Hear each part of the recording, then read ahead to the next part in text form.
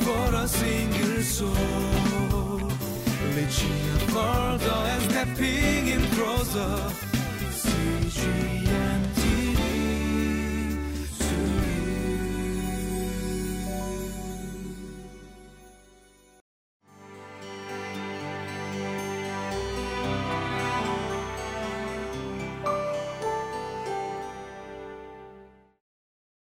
Hi everyone, welcome to Living Life.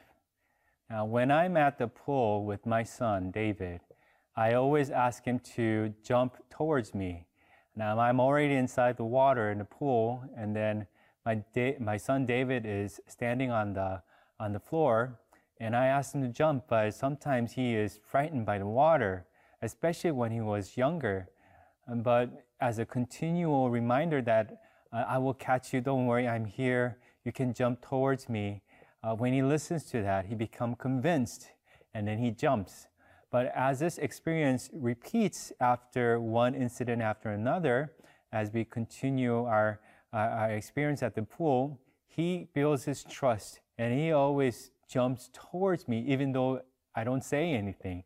Sometimes I might not be ready to catch him, but he just runs and jumps at me because he knows that I will catch him and he will not drown. So yes, he does have a tube on his arm, but yet he's not frightened by the water, and he just jumped towards me. It's a building of trust as I continually remind him and that I will catch him, I will take care of him.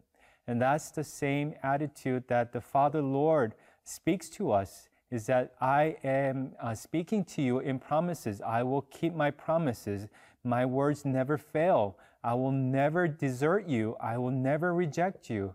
That's the Father Lord is speaking to us through today's passage. So I hope that as we take a look in today's passage, these words, I hope that it encourages you and give you strength in living out today's problem in your life.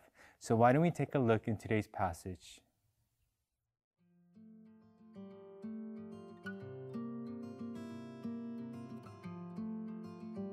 Jeremiah chapter 33, verses 14 through 26. The days are coming, declares the Lord, when I will fulfill the good promise I made to the people of Israel and Judah. In those days and at that time, I will make a righteous branch sprout from David's line. He will do what is just and right in the land. In those days, Judah will be saved, and Jerusalem will live in safety. This is the name by which it will be called, the Lord our righteous Savior. For this is what the Lord says: David will never fail to have a man to sit on the throne of Israel, nor will the Levitical priests ever fail to have a man to stand before me continually, to offer burnt offerings, to burn grain offerings, and to present sacrifices. The word of the Lord came to Jeremiah. This is what the Lord says: If you can break my covenant with the day and my covenant with the night, so that day and night no longer come at their appointed time, then my covenant with David my servant, and my covenant with the Levites who are priests ministering before me, can be broken, and David will no longer have a descendant to reign on his throne. I will make the descendants of David my servant and the Levites who minister before me as countless as the stars in the sky and as measureless as the sand on the seashore. The word of the Lord came to Jeremiah. Have you not noticed that these people are saying, the Lord has rejected the two kingdoms he chose? So they despise my people and no longer regard them as a nation. This is what the Lord says: If I have not made my covenant with day and night and established the laws of heaven and earth, then I will reject the descendants of Jacob and David my servant, and will not choose one of his sons to rule over the descendants of Abraham, Isaac, and Jacob. For I will restore their fortunes and have compassion on them. So God our Father, continually repeating his promises, we build our assurance in his promises that will be fulfilled. In today's passage, we see that these type of phrases are repeated throughout almost every verse. This is what the Lord says. This is what the Lord declares. And it even says the days are coming. In those days, the timing of God's word being fulfilled are mentioned as well. The reason why there's a continual repetition is to give us confidence that God's word is going to be fulfilled. He speaks continually to build our confidence in his promises. Yes, it is yet to be fulfilled. That is why God says the days are coming. And in those days, the reason why God says this is that it will take time. But nevertheless, his words will never fail to be fulfilled. So in the passage that we see, I hope that these three parts speak to you as we go through them. The first thing is that God will never fail in fulfilling his promise. He will never fail in fulfilling his promise. We see that in verse 17. For this is what the Lord says, David will never fail to have a man to sit on the throne of Israel, nor will the Levitical priests ever fail to have a man to stand before me, continually to offer burnt offerings, to burn grain offerings, and to present sacrifices. What God promises is that he will never fail to put a king before us. He will never fail to put a priest who will intercede for us before him. The promises will always be kept.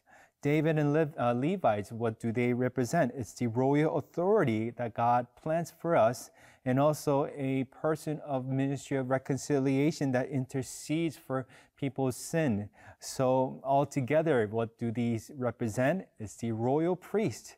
It's Jesus Christ that God will never fail to put before us to intercede and to rule his people. We know already in history that God has fulfilled this promise. He sent his only begotten Son as a kingly priest that intercede not only for all his chosen people, but for all humanity. But he also rules in the throne for eternity to govern every human being, but all creation. That's the person that God never fails to bring forth for all of his creation. Second is that God will never break the covenant. No one can also break that covenant. He will neither break it nor he will neglect it.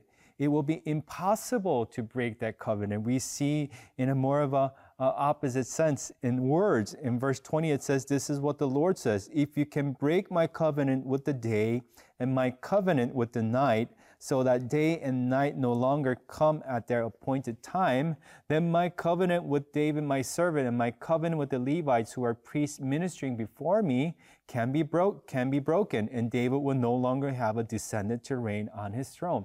Now, who could break the cycle of day and night? I don't think any human beings could ever intervene to break that cycle. God is saying in parables in an opposite sense, where if you could ever have a chance to break that cycle, then the covenant may be broken. What does that mean? That no one can ever even imagine of breaking that covenant. Even God himself will not do so, because he placed the natural order of day and night. Unless he redoes the creation order, then there's no covenant, which he will not do. He will keep the day and night going in a natural cycle, which means he will keep the covenant going and ultimately fulfill it for his people.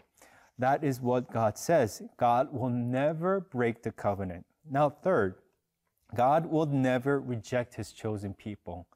He says, now God says, and also in a repeated sense about day and night, but he used that analogy to stress this fact in verse 26.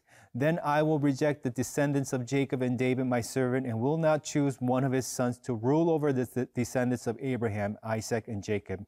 If you could break the cycle of day and night, then I will not choose one person, the descendant of David, to rule over you. Now what happened? Day and night, the cycle, as I said, cannot be broken. That is set for us. It's a natural order. And according to his creation order, God will bring forth one man, a descendant of David, who will rule over all the faithful descendant of Abraham. All those who believe in God will come to become a family of Abraham, those who have become part of the family by faith.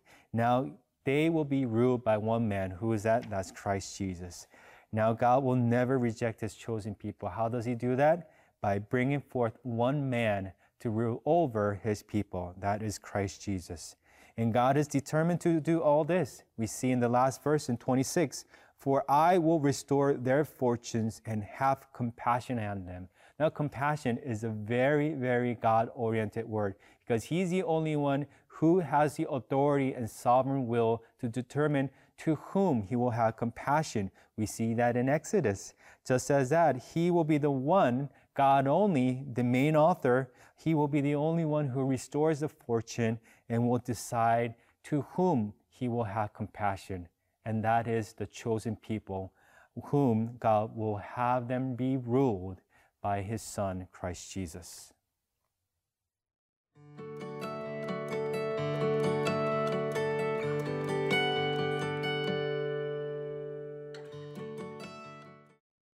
So we build our assurance of faith in God alone as we continually listen to his promises every day, every morning, continually being repeated to us. God himself disclosing that mystery to us by himself through his word and allow us to visibly see through his Son, Jesus Christ. That way we build our trust in God. And even if we are in tough times, even if we are in desperate moments, the reason why I come to faith in God is because we come to believe that he's the only one who can take care of us. So I hope that this becomes true for you, and hope that this passage be an encouragement for you. Let us pray. God, help us and lead us and guide us. We ask that you be the life of our life, and you be the one who guide us in every way. So I ask all this so that it become true in our life. I ask this in Jesus' name. Amen. For a single soul, reaching further and stepping in closer. CG